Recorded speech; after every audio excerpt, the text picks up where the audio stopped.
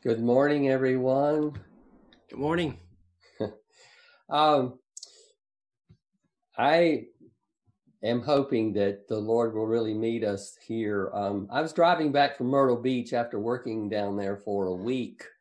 Um, it was cold. I wasn't even out on the beach any. Had a great view of the ocean, but didn't really get to enjoy it any. But on the way back, I was listening to First Thessalonians audio, and it just struck me.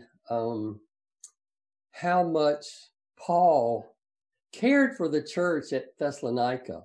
It's one thing to read the Bible yourself. There's another thing to listen to it. And sometimes you just get a whole different message when you hear somebody else reading it. And, I just was reminded again how much responsibility a pastor has to care for those that is entrusted to him. And, sometimes that means we have to give a hard word, and sometimes it means it's a reminder to love one another. It may be a reminder to persevere, to stay alert, as we've heard of late.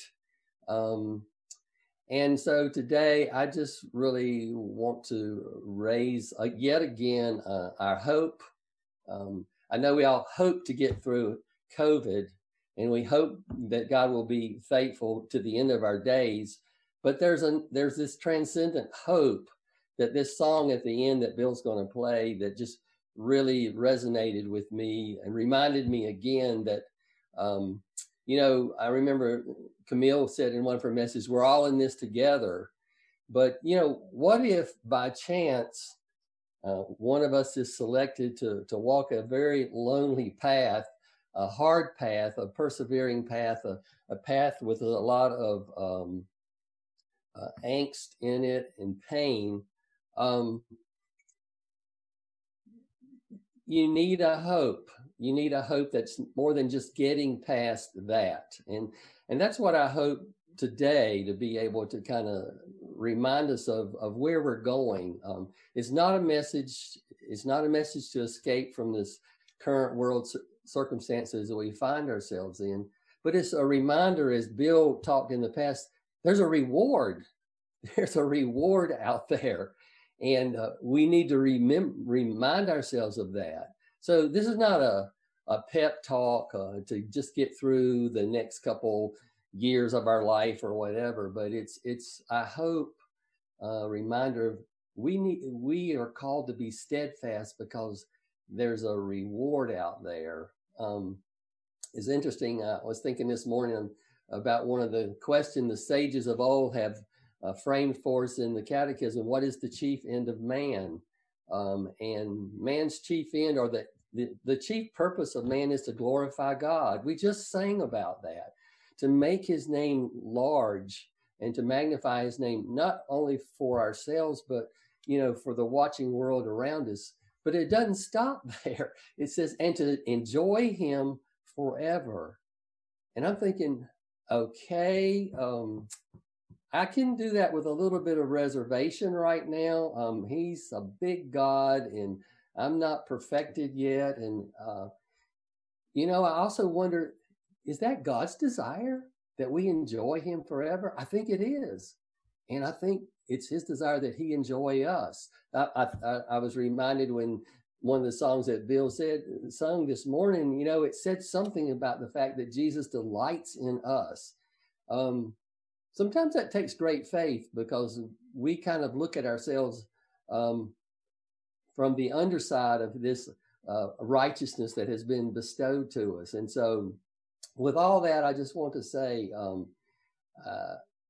I just want to walk through a couple of events in the Bible to kind of, at least for me, I kind of have thought this.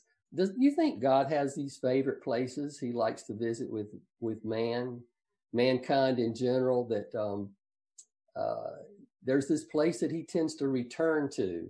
And so I'm going to talk about a couple of places, because I know we're made in his image. I don't know about you, but there are places that I either like to go to, or scenes that remind me of things that center me, that bring in a place of calm, secure, make me feel really grounded in what I believe. It may be looking at a sunset. It may be a certain place that you go.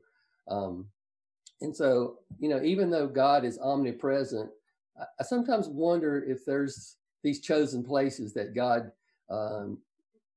has designed to meet, if you will, mankind in general. And so I want to walk through a couple of these places that is the same place, virtually the same place throughout the Bible, and to see these things that seem to be tied to that place. And, we have to start at the beginning when Abram was chosen and called.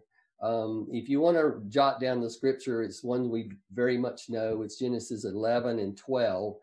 And I'm going to just start and read the very familiar scripture in Genesis 12, maybe the first 7 verses or so. And it goes like this. If you want to turn in your Bible or take some notes that you can go back and read these things for yourself, I hope you will see there is a line through these particular scriptures. So Genesis 12:1, the Lord had said to Abram, leave your native country, your relatives, and your father's family, and go to the land that I will show you. I will make you into a great nation. I will bless you and make you famous, and you will be a blessing to others. I will bless those who bless you and curse those who treat you with contempt. All the families on earth will be blessed through you.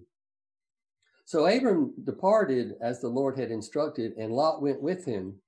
Abram was 75 years old when he left Haran. He took his wife Sarai, his nephew Lot, and all his wealth, his livestock and all the people he had taken into his household at Haran, and headed for the land of Canaan. When they arrived in Canaan, Abram traveled through the land as far as Shechem. There he set up camp beside the oak of Moreh.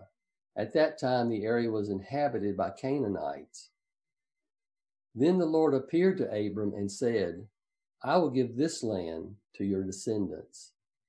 And Abram built an altar and dedicated it to the Lord, who had appeared to him. Verse 8, after that, Abram traveled south and set up camp in the hill country with Bethel to the west and Ai to the east. There he built another altar and dedicated it to the Lord, and he worshiped the Lord. Abram continued traveling south by stages toward the Negev, and then skipping to verse 13. So he traveled down and went to Egypt, to the Negev, he and his wife and all that belonged to him, and Lot with him. And so he's been called, he's been directed to this place. He sets up a first altar. He sets up a second altar. It's the second altar between Bethel and Ai that he worships God. He travels down to Egypt. Things happen down there, but then he returns. And so after being called and sent, Abram returns to this place of worship. Continuing here, now Abram was very rich in livestock, in silver and gold. This is verse 2, next chapter. He went on his journey from the Negev as far as Bethel. He's traveling back now to the place where his tent had been at the beginning, between Bethel and Ai, to the place of the altar which he had made there formerly. And there Abram called on the name of the Lord.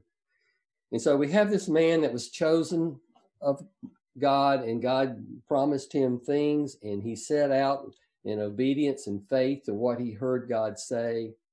He came to this place and he worshiped God. He traveled on from there. He went to Egypt. He came back. He returned to that place. And there again, he called on God. So he lived in this general area. But Abram continued his life. And in time, Abraham, his name was changed, is tested and obeys God. Isaac, the son that God promised him, was born to him and Sarah, and he grew into a young boy, and he held the future of God's promise to Abraham for descendants without number. But God tested him and spoke to him concerning his son, his only son. I've skipped to Genesis 22 if you also want to read that account later on. And God said, you should take your son and sacrifice him unto the Lord. And so he proceeded to the land of Moriah as instructed. You know, I think it was a 3 days journey, but at some point, the men that traveled with him, he said, you all stay here. And he and Isaac were going to go ahead. And this is what Abraham said. He told these men, stay here. I and the lad will go yonder, and we will worship and return. When Isaac asked him about the sacrifice, Abraham replied, God will provide for himself the lamb for the burnt offering, my son. You know, we all are familiar with this story. You know, Isaac is placed on the wood. Abraham raises his knife to sacrifice his son. In the scripture in Genesis 22:11 says this, but the angel of the Lord called to him from heaven and said, Abraham, Abraham. And he said, here I am. The angel said, do not reach out your hand against the boy and do not do anything to him. For now I know you fear God. And since you have not withheld your son, your only son, from me. Then Abraham raised his eyes and looked, and behold, behind him was a ram caught in the thicket by its horns. And Abraham went and took the ram and offered it up as a burnt offering in the place of his son. And Abraham named that place, the Lord will provide, as it is to this day. On the mountain of the Lord it will be provided. Notice who owned the mountain. On the mountain of the Lord is really interesting here. You know, in the New Testament, it says that if we hold on to our life, we will lose it. But if we lose our life for the Lord's sake, we will gain life eternal. And, you know, I see this particular thing of Abraham being willing to sacrifice. Isaac was Abraham's life. It was all that he looked to or for his future. It was God's promise to him. And in a sense, he was actually laying down his life, even though it was Isaac's. And so even here, the father of our faith is walking out the very thing that we're called to do as believers in the New Testament. You know, if you fast forward through this history with God to the time of Moses, God promises Moses and the people that he's going to choose a place for his people to worship him. And so if you want to flip over to Deuteronomy chapter 12, here we are in the last days of Moses. He is recounting the story of his people leaving Egypt and about to enter the promised land, actually for the second time that they've been given that opportunity. And this is what it says in Deuteronomy chapter 12. These are the statutes and judgments which you shall carefully observe in the land which the Lord your God, the God of your fathers, has given you to possess, as long as you live on the earth.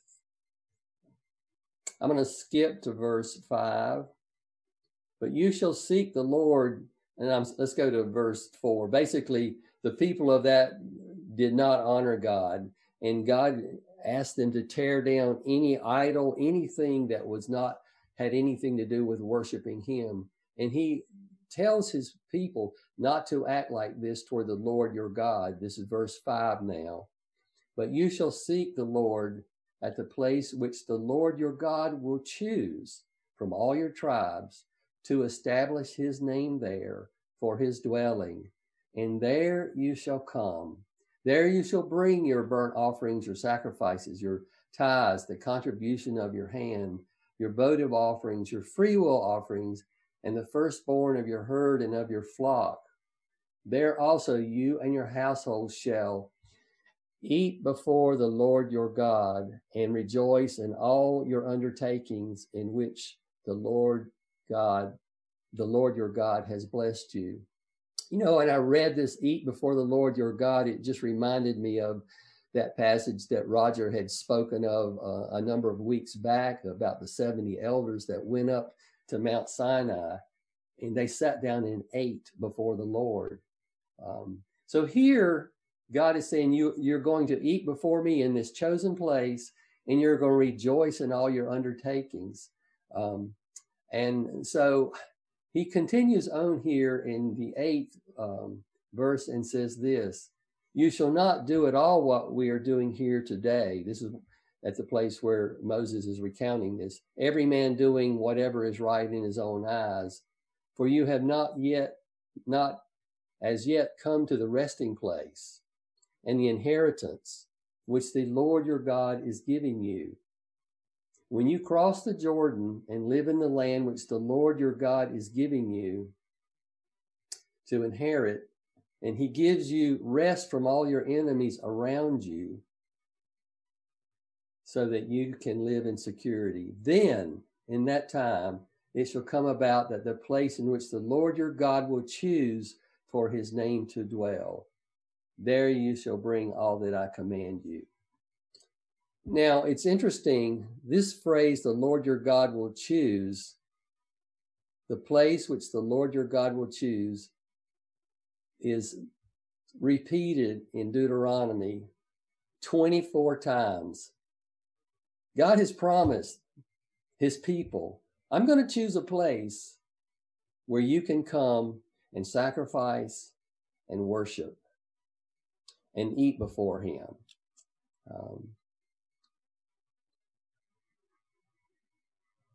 So that place is promised at the time of Moses. Now, if we fast forward yet again to 2 Samuel chapter 24, if you want to make a note, and if you want to turn there.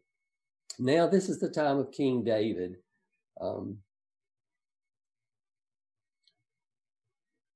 It says that David took a census. Now, this was something that was not a part of the statutes, not a thing that the kings should do, because it tended to show that they were putting their trust in the strength of their army rather than trusting God. So the Lord didn't want the kings to take a census to measure the strength of and take confidence in that. He over and over had already shown that he was the one that gained the victory back during the time of Moses. And so he took this census against the advice of Joab, which was his primary commander. And this is what it says. It says, now the anger of the Lord burned against Israel again, and he incited David against them to say, go count Israel and Judah. So the king said to Joab, the commander of the army, who was with him, roam about now through all the tribes of Israel, from Dan to Beersheba, and conduct a census of the people, so that I may know the number of the people. Joab objected, but David prevailed. In verse 8, it goes on and says that they took the census, and so when they had roamed about through the whole land, they came to Jerusalem at the end of 9 months and 20 days. And Joab gave the number of the census of the people to the king. In Israel, there were 800,000 valiant men who drew the sword, and the men of Judah were 500,000 men. Now, after David had gotten this, in verse 10, David's heart troubled him after he had counted the people. He already knew he wasn't supposed to do this. So David said to the Lord, I have sinned greatly in what I have done. But now, Lord, please overlook the guilt of your servant, for I have acted very foolishly. So the Lord used Gad the prophet and brought David 3 choices from the Lord as a result of his foolish act. He gave him a choice of three things. He could choose one of them. He could either endure 7 years of famine. He could have 3 months of fleeing before his enemies, or he could have 3 days of plague for this thing that he had done. And then in verse 14, this is what it says. Then David said to Gad, I am in great distress. Let us now fall into the hand of the Lord, for his mercies are great. But do not let me fall into the human hands. So the Lord sent a plague upon Israel from the morning until the appointed time. And 70,000 men of the people from Dan to Beersheba died. When the angel extended his hand toward Jerusalem to destroy it, the Lord relented of the disaster and said to the angel who destroyed the people, It is enough. Now drop your hand. And the angel of the Lord was by the threshing floor of Araunah the Jebusite. David asked, what do I need to do here to stop this? And Gad directed him to go to this threshing floor of Araunah's. Go there. And Araunah said, look, you can have this place and I'll provide the offering for you. Verse 24 says this. However, the king said to Araunah, no, but I will certainly buy it from you for a price. For I will not offer burnt offerings to the Lord my God that cost me nothing. Then David built an altar to the Lord, and he offered burnt offerings and peace offerings. And the Lord responded to the prayer for the land, and the plague was withdrawn from Israel. This same account is also in 1 Chronicles chapter 22. If you also want to make a note of that, Araunah's name is different there, but from everything that I can tell, it's the same person. But it says in 1 Chronicles 21 and then in verse 22, 1, it says, David said, this is the house of the Lord God, and this is the altar of burnt offering for Israel. And so here we have it in a most natural way. This is the place that God chooses for his people to gather and worship him. And this is where Solomon builds the temple, on this very spot. 2 Chronicles 3:1 says, Then Solomon began to build the temple of the Lord in Jerusalem on Mount Moriah, where the Lord had appeared to his father David. It was on the threshing floor of Araunah the Jebusite, the place provided by David. You know, it seems like it came so naturally, but here's the fulfillment of the promise that God made to the people in Moses' time, that he would choose a place where they could come and sacrifice and worship and eat before him and enjoy the things and rejoice in the things that they were going to do. So we fast forward from this to the time of Jesus. Temple was built, the temple was destroyed, the temple was rebuilt again. And now at the time when Jesus comes to earth, he speaks about this temple. And he talks about it in this way. You know, he says, tear it down, and in 3 days I will rebuild it. Speaking really concerning the true temple, he himself. And there was sacrifice again, but instead of burnt offerings, it was Jesus Christ himself that was sacrificed in very, very close proximity in Golgotha to this particular place. And so what is it about this particular place all through the ages that God has called a representative of man to come? There's been sacrifice and there's been worship at this place. There almost always has to be sacrifice before someone can come in and enter into worship before the Lord. And so Jesus became that lamb that was sacrificed once for all time. And so, I've just really thought, is this the favorite place that God, of all the places on the earth, God chose this place and he returned to it, and there were sacrifices and there was worship in this particular place. If you go all the way back to the time of Abraham,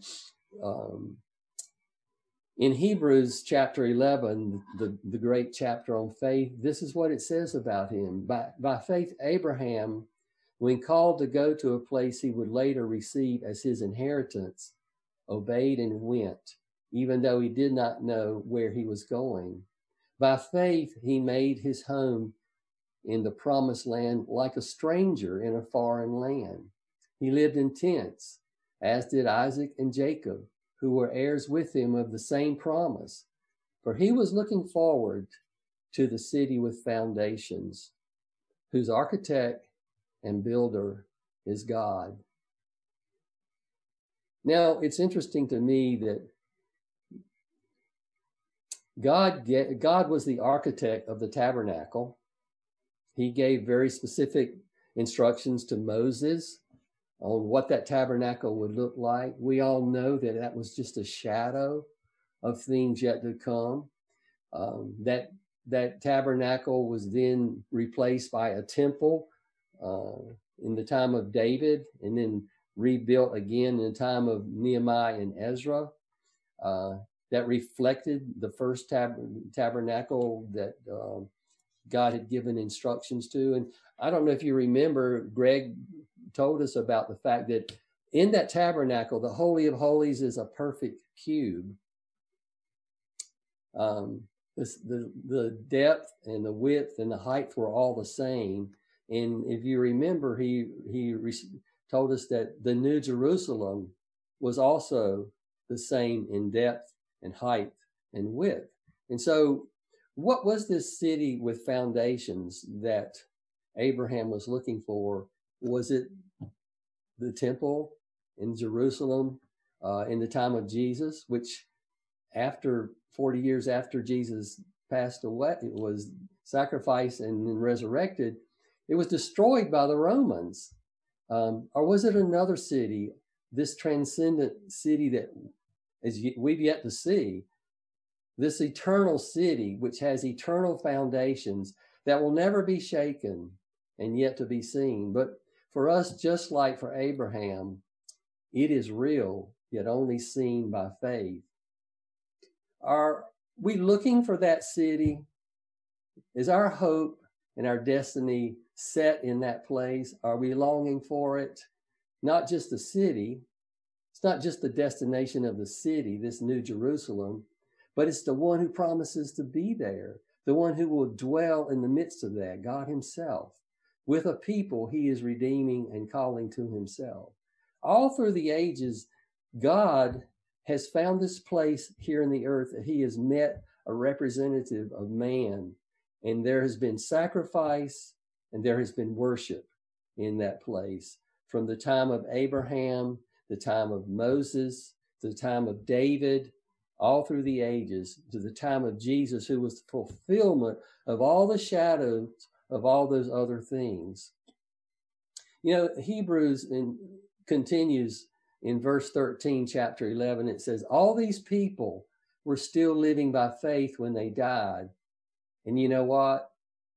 We're going to probably be living by faith just as well. They did not receive the things promised. They only saw them and welcomed them from a distance, admitting that they were foreigners and strangers on earth. People who say such things show that they are looking for a country of their own. If they had been thinking of the country they had left, they would have had opportunity to return. Instead, they were longing for a better country, a heavenly one. Therefore, God is not ashamed to be called their God, for he has prepared a city for them.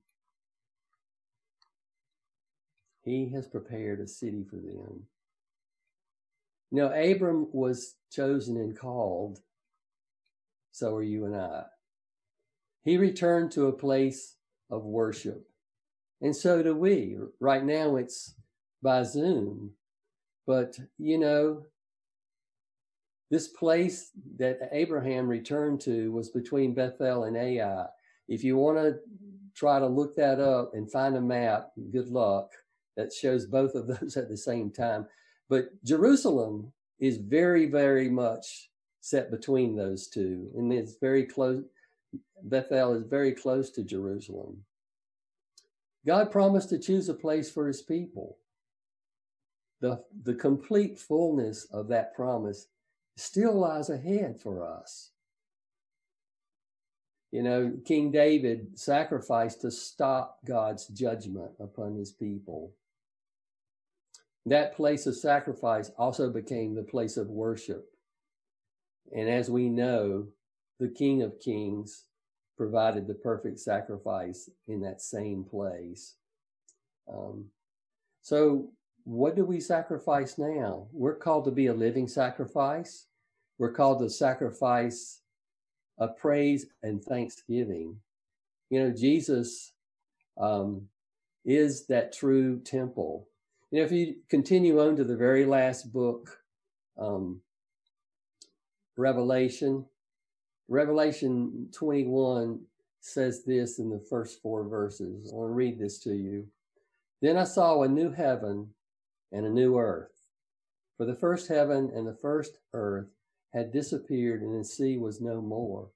I saw the holy city, the new Jerusalem, descending from God out of heaven, prepared as a bride dressed in beauty for her husband.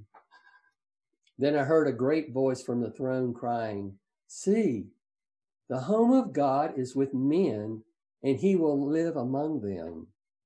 They shall be his people, and God himself shall be with them, and will wipe away every tear from their eyes.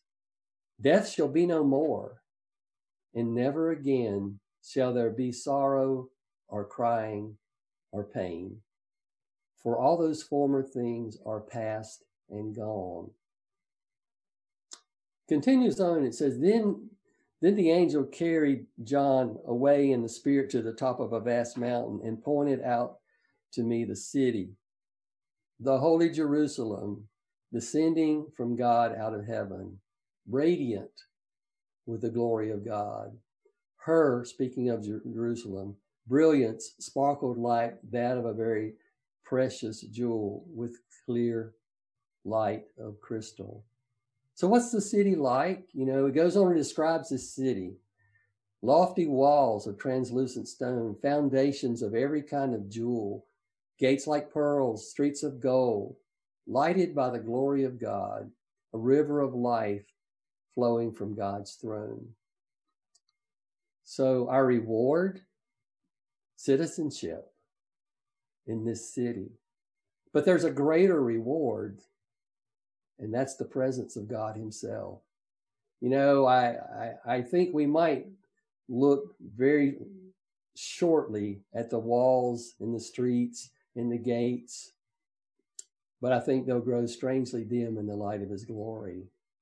You know, the book of Revelation, it does really stretch my faith because it's so beyond comprehending this.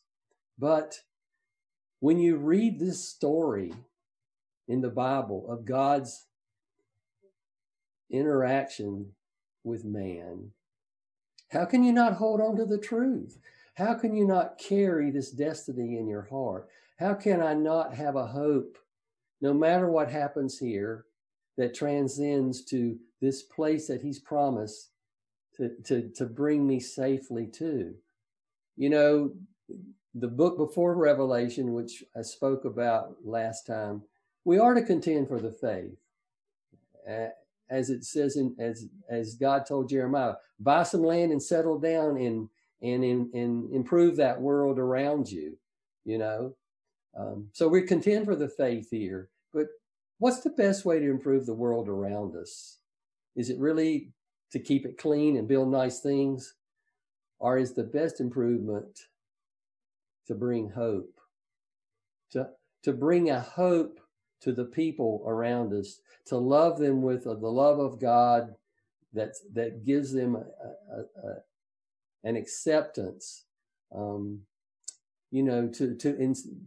present as Greg did with his prayer earlier, to speak the truth about the gospel, to bring by the power of the Spirit a newfound faith to the people around us.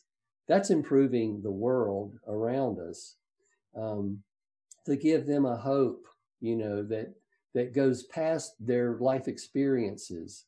And that kind of hope should give us an energy and a passion to be steadfast and to keep our eyes on this eternal city.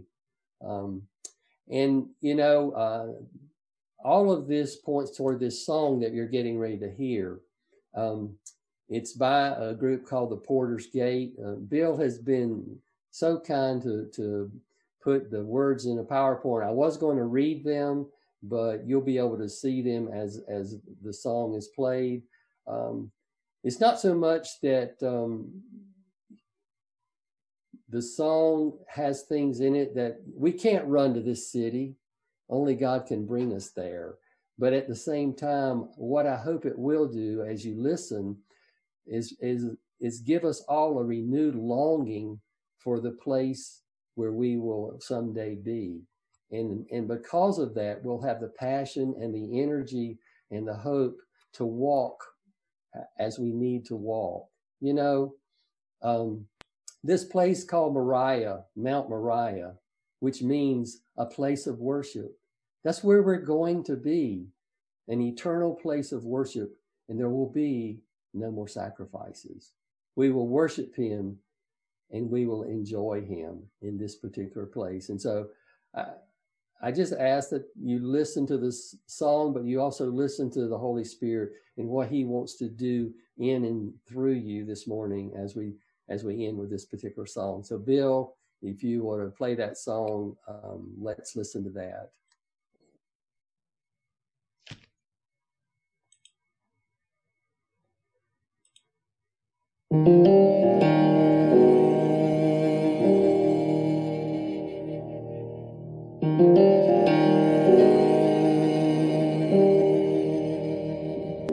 They have told us of a city where our tears are washed away, and every shadowed valley is washed in endless day. They have told us of a table where the poor are honored guests, where all the weary wanderers come into blessed rest. Will we see the day of the city of God? Oh, Jerusalem, Jerusalem. Can we run away to the city of God? Oh, Jerusalem, Jerusalem.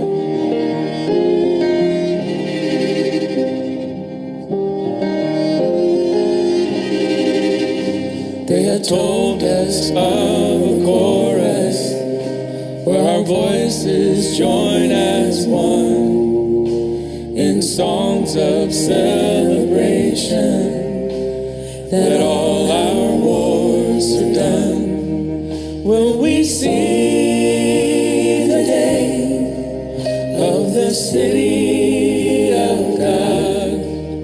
Oh, Jerusalem, Jerusalem. Can we run away to the city of God? Oh, Jerusalem, Jerusalem.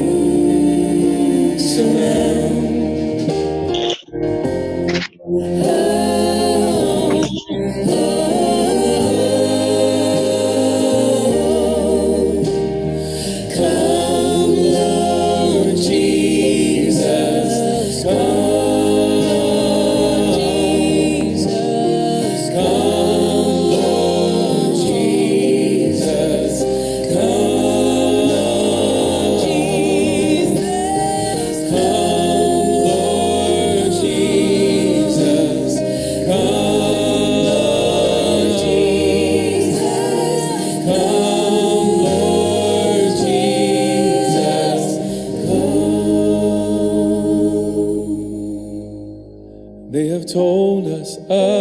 a city where all death will be undone, and all our tearful mourning gives way to healing songs.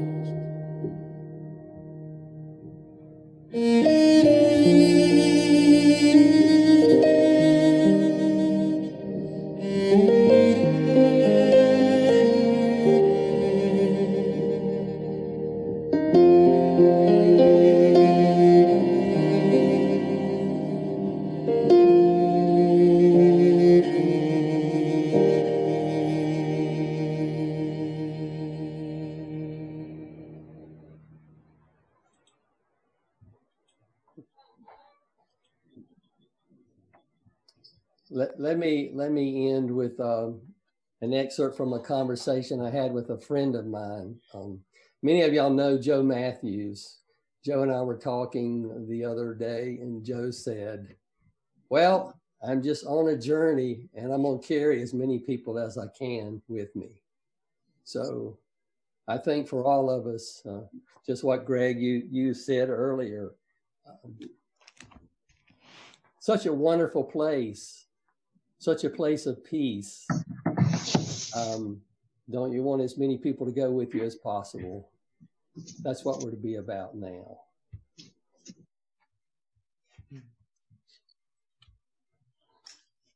Amen. Thank you, Lord. It's so easy to get sidetracked, Preston. It's so easy to get lost on the way sometimes.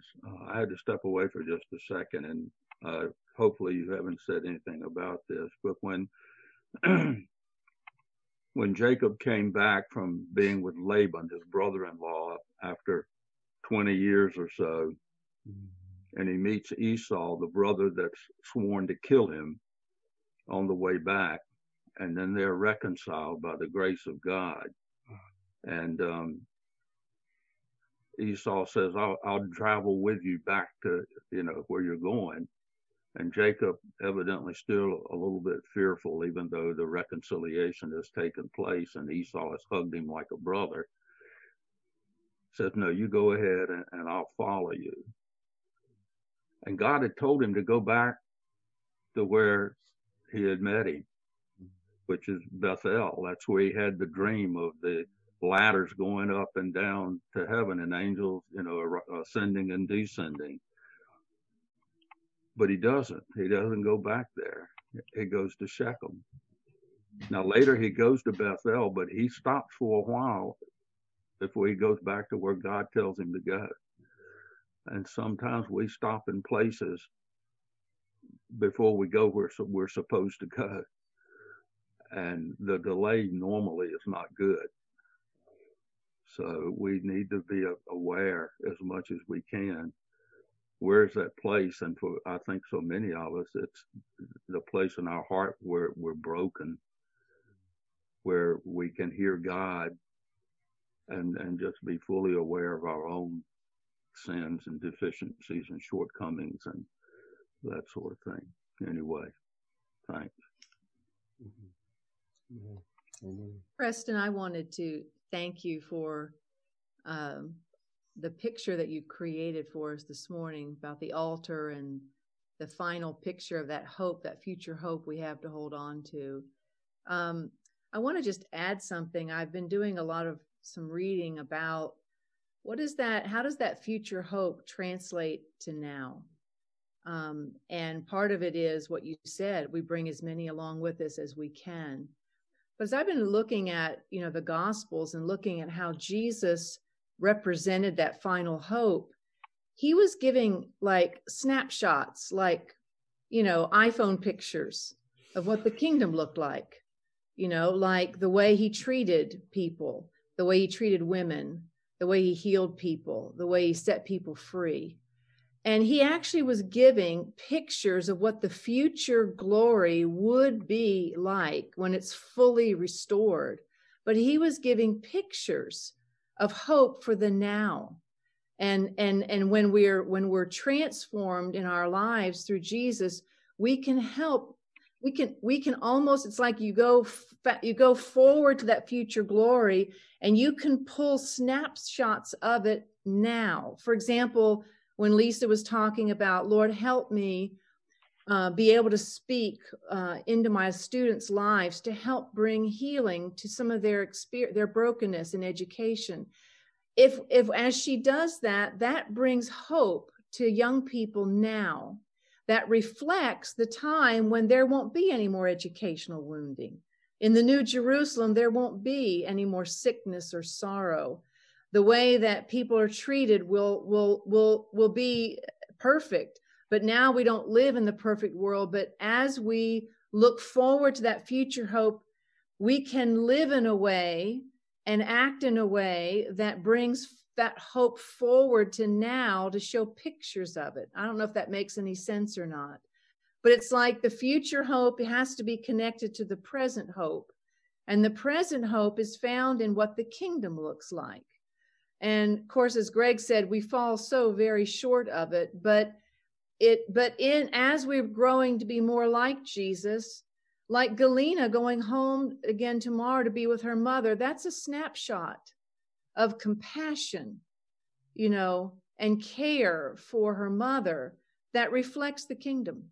And so I just think it's such a rich thing to be able to look forward to the future hope and yet bring it into today to show people through Jesus, there's hope in all different categories of life as we turn to him and live according to his ways. So it's something that I've been really thinking about a lot lately, and just wanted to just add that into the picture.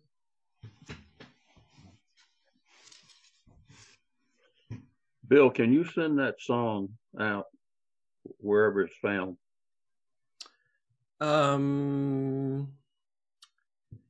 I can send the music.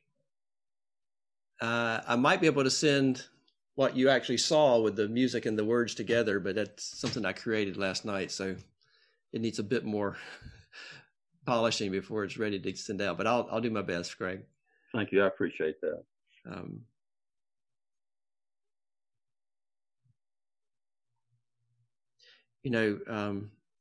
I've been reading Exodus and Leviticus, and there's a lot of chapters about details. Mm-hmm. And Roger spoke about a piece of furniture, last time he spoke, and there's so many details about the tabernacle and all the various types of furniture that go in it, and then all the various types of sacrifices there would be, and where you put the blood, and where you put the kidneys, and where you put the flesh, and some of it they can eat, and but they can't eat it outside. They got to eat it in the tent where nobody else can see them, and just detail after detail after detail. And Moses got those details with 40 days and nights on the mountain. That's where he says he heard all that. And then I was just thinking, Jesus said, and they're preparing a place for worship. That's what the tabernacle was. They're preparing a place for God to inhabit, that they would worship. And then I was thinking about the Samaritan woman who Jesus met at the well. And she says, well, you Jews say you're supposed to worship in Jerusalem, and that's at that same threshing floor, right? But we say you worship over here in Mount Gerizim, where they worshipped. And then Jesus says, well, there's a time coming where you're not going to worship it. It doesn't matter where you are, because you're going to worship in spirit and truth. But I was thinking back to when Jesus said he goes to prepare a place for us. And all that I read in Exodus and Leviticus, that was 40 days of Moses with God, him explaining how to build the tabernacle and the furniture and all the sacrifices. And now Jesus has had thousands of years to prepare a place for me. And I can barely grasp what that would be like. What's it going to be like? And then I thought, now this is really sounds strange. I thought, we've all met together. And it's sweet to be together and to break bread together and to sing together and worship together and pray together and work on projects together. And we've missed that for almost a year now. And there's a hunger inside of us. And that hunger should point us to the fact that there's something else we're missing. We're missing that New Jerusalem, and that's why we were created for fellowship, but we were created for much more fellowship than we've ever experienced in the past. We were created for a whole new fellowship with Jesus. And to see that for fellowship really fulfilled, he's got to give us a new body. He's going to give us a new body. So just like I can hold on to the fact that one day we'll be meeting again face to face, another day is coming. Well, we'll be meeting with Jesus face to face. And that is a bright day on the horizon. In fact, Preston, as I was putting that together, I was thinking, well, maybe I need to change the color of the background to be brighter and more lively as the song goes on. Yeah. I thought, no, I'll make it too complex. I'll just let the words speak truth and life to us. Yeah. But will we see that city of God? Will you see it? And that's how you know that faith is in your heart, when you say, yes, I'm going to see it. That's the reward. One of them.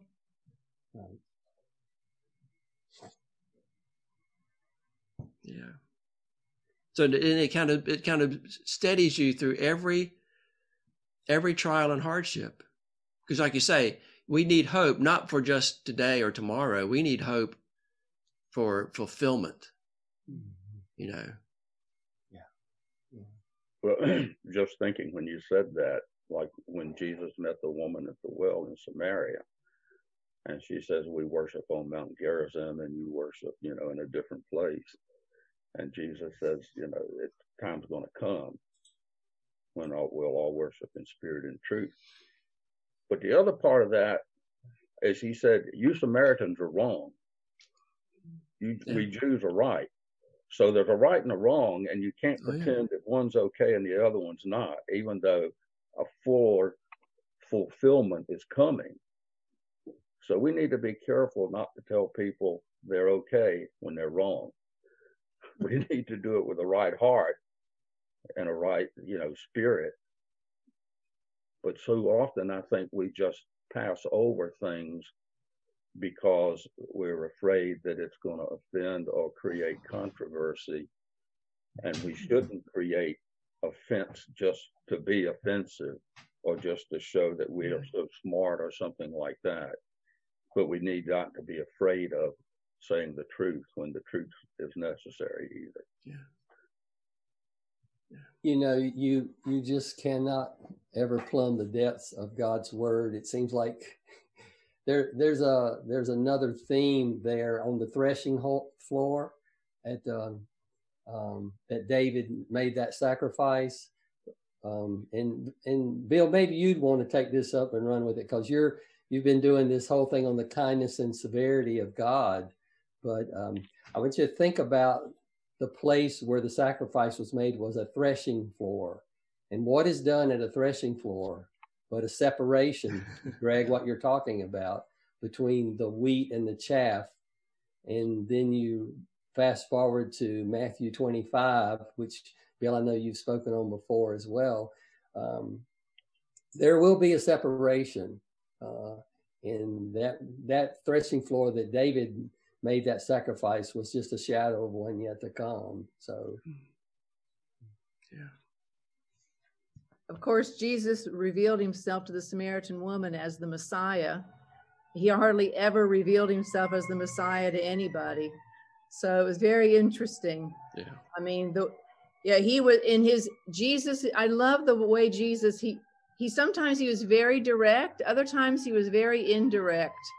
And the way he treated her was just brilliant. Yeah.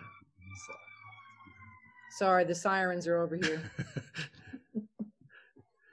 You have to be more direct with women.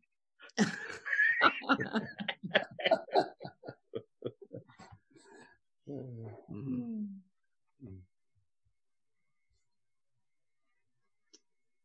Lord, we do pray that you would overshadow our apathy and our lack of faith and trust in you, and Lord, that we would cling to your promises that are true. And Lord, we would cling to the promise that you've given us of this place. And Lord, we're kind of dancing around, understanding, is it a physical place? Is it a spiritual place? Is it all the above? Is it something, Lord, that there's a right and a wrong to? And we say, yes, Lord, it is. It's all these things. And Lord, the glorious thing is that you're going to be there. And if you're going to be there, we want to be there too. So thank you, Lord, for providing that we might be with you. And thank you, Lord, for the foreshadowing that you give us in scriptures that points us, Lord, that you are very specific. You have provided one way of salvation. You have given us one treasure, Jesus Christ. And Lord Jesus, we thank you for coming to save us, and now for going to prepare a place, and Lord, for ruling the universe from where your seat of power and authority. And Lord, we yield to you, and we ask you, Lord, to make us your ambassadors into this world. Thank you, God, for the freedom that we have in Christ, and let us help, Lord, other people receive that same freedom. We pray this in Jesus' name. Amen.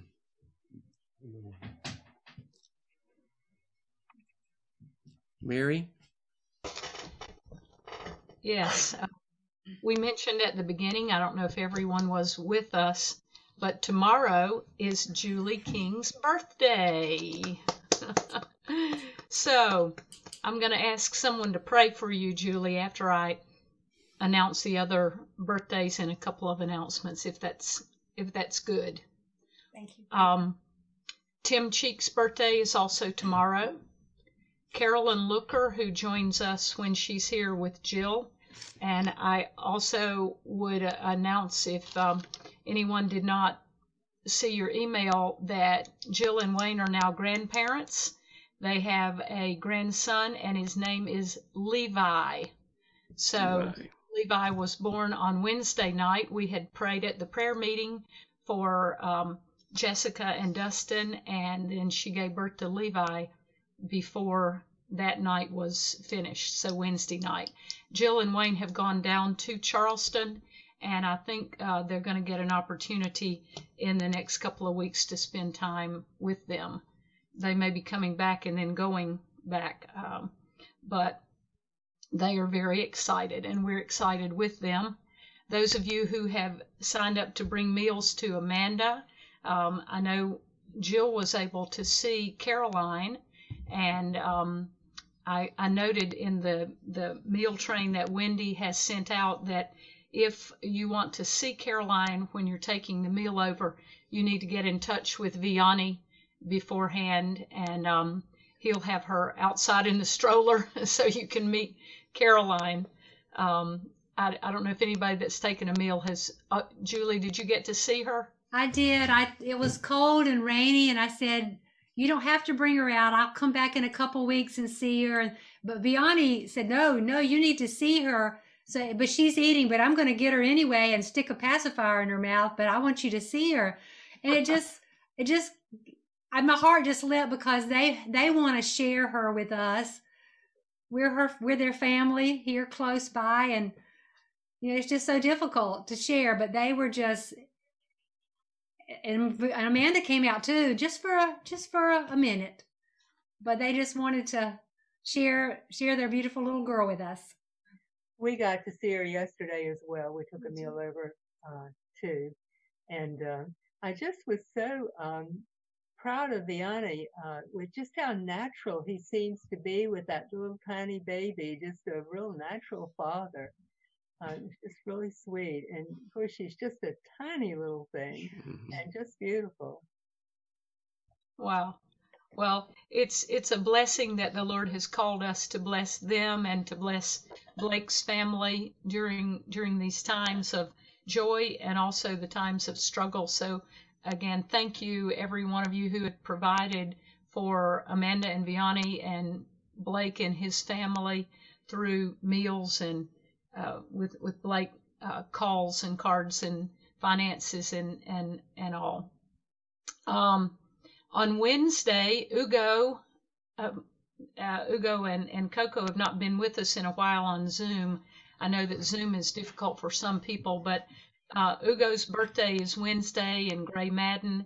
And then Thursday, some of you remember Jerry Wood. Sometimes Jerry and Rita join us on Zoom. His birthday is Thursday, and Peter Radke's is Thursday. So if any of you are close to them and want to give a call or send a text, any of them, those birthdays. And I also want to thank Rebecca. Rebecca has been very faithful to do the birthday cards all through COVID because we're not together to sign them. And Rebecca, this week, someone commented to me about how much it meant, the message that you put in these cards. And so thank you for that ministry to us as a body. It's really special. So we want to thank you, Rebecca. Thank you, Mary. Mine's in May if you want to get started on mine now. Yeah, I can go ahead and send Greg's over to you early. I bring the cards and all to Rebecca, and she gets them out. So, yeah, Greg, maybe we could send you one a month between now and May. Given the changes come up in Rebecca's life, it might be good to go ahead and knock that Greg's out before you have your baby. That's true. I mean, might as well just go ahead. That's right. Again, Galena leaves tomorrow and will be on a long journey to Russia. Galena, are you on?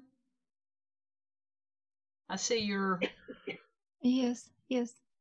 Anything that you would like to say or any special prayer that we can be praying for you while you're gone? What's the update with your mother, Galena?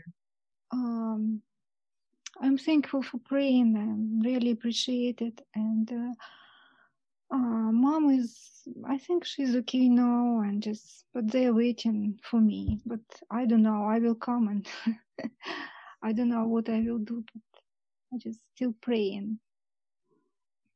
Mom is not good health. She just prefer lie down. She doesn't want to walk or sit down. I don't know. This is kind of big situation, and but I think God gives this situation in my life, and He will show what I need to do. I truly believe that it will change for good. And thank you again for praying. I really, really appreciate it. We love you, Galena, and we will pray. And as you are going to Russia, I see that Eugenia is on our call, and Eugenia and her family have been to Russia and have come back. So welcome back, Eugenia. And they've been making the transition back for the past couple of weeks, but she's on the call with us today. We have prayer Wednesday night, and I would remind us again, Blake's new guy starts tomorrow, and they really are praying for this business that he runs to survive, for the business to live, and this guy Adam is stepping into that place to help Blake in the business. So with that, I'm going to ask Carla, will you pray for Julie a blessing over her birthday? And yeah.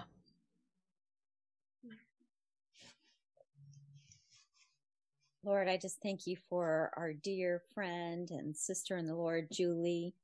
Lord, I just thank you, Father, for her wisdom, Lord, and her love for your word, and for the way that she inspires so many of us. And Lord, I just pray, Father, that you would walk with her during this season, especially with her mom. And Lord, that you would give her grace and mercy. Lord, I remember when we were young mothers and she would say, God only gives you grace for today. Tomorrow you'll have fresh grace. But Lord, I just pray, Father, for that grace for today, Lord, and what we need, we know that you'll supply tomorrow. Lord, I just thank you, Father, for her life and her wisdom. And Lord, what a privilege it is to call her a friend. And Lord, we pray that you would bless her on her birthday. In Jesus' name, amen. Amen. Amen. Amen. We love you, Julie. Love you all. Thank you. All right. I want to know how Pat's doing. How are you doing, Pat? Okay, I'm a little dizzy today for some reason, but I'd like to pray for Galena. We didn't pray at the beginning for her, did we? No. We did. We did, but let's pray for her again. Okay, let me do that if that's okay. Father, it's not only that Galena has a long journey ahead, but just lots of question marks as to how to best care for, provide for her mother. And I just pray that you would guide her each step of the way, that she would hear from you, that she would have your directions, that she would have your instructions, or those things that where her mother perhaps would not cooperate. Just give her wisdom. Father, I do pray for your goodness and your mercy in that situation. In Jesus' name, amen. Well, y'all have a nice February. It's the last day. Julie always gets excited when we pull through February because that means spring is on the way. Yeah. Mm-hmm. Yeah, I got my first daffodil blooming in the yard this Okay. week. All right. God's going to show off again. I can't wait. Yeah. Have Can't you wait. and Pia had the vaccine, or where are y'all with that? We are scheduled to get our first shot Wednesday. Okay. Yeah.